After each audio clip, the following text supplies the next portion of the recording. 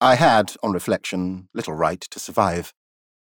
Born on a slave ship crossing the Atlantic Ocean on what is quaintly described as the Middle Passage. I now say a slave ship is neither in a passage, nor does it navigate the middle of anywhere. It sails straight to the heart of hell. My future articulacy would have astounded my master, standing a safe distance from the helpless African girl of unknown origin, a daughter of Eve from somewhere along the Guinea coast.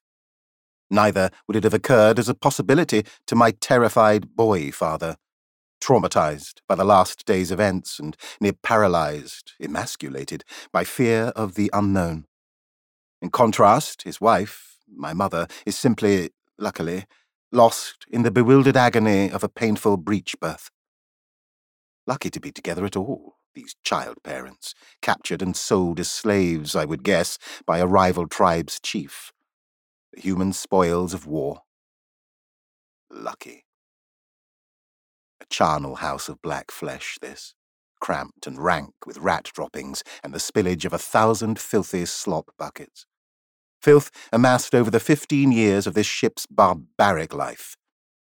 A life spent plying its brutal, unfeeling trade between the pestilential slaughterhouses of the Guinea or slave coast and the slow death of plantation life in the Americas, which awaited the cursed souls who were doomed to never return home, neither they nor their offspring, a permanently lost tribe.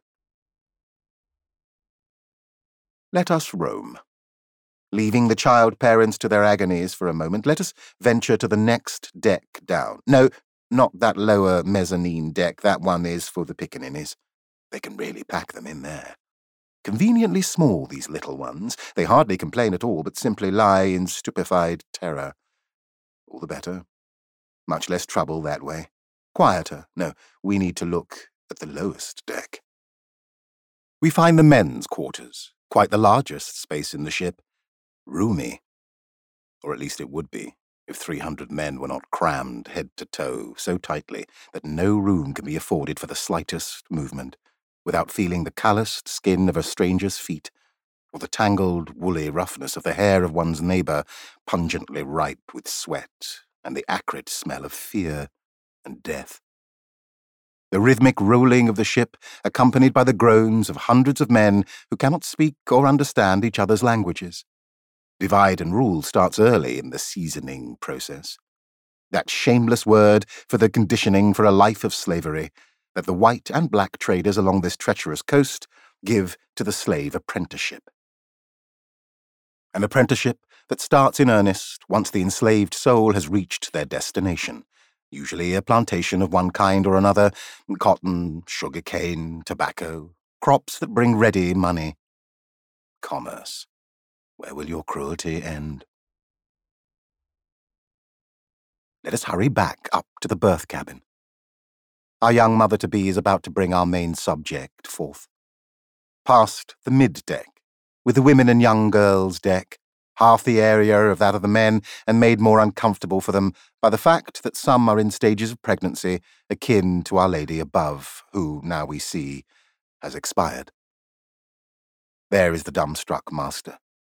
The surgeon charged with midwifery duties guiltily sullen.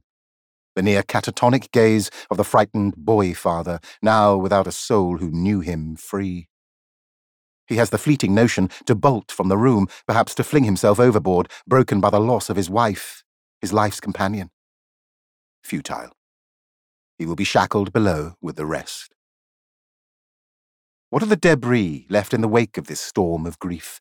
The mewling, puking infant boy, soon baptized Charles Ignatius, after the father of the Jesuits, and growing strong and round, always round, in New Granada.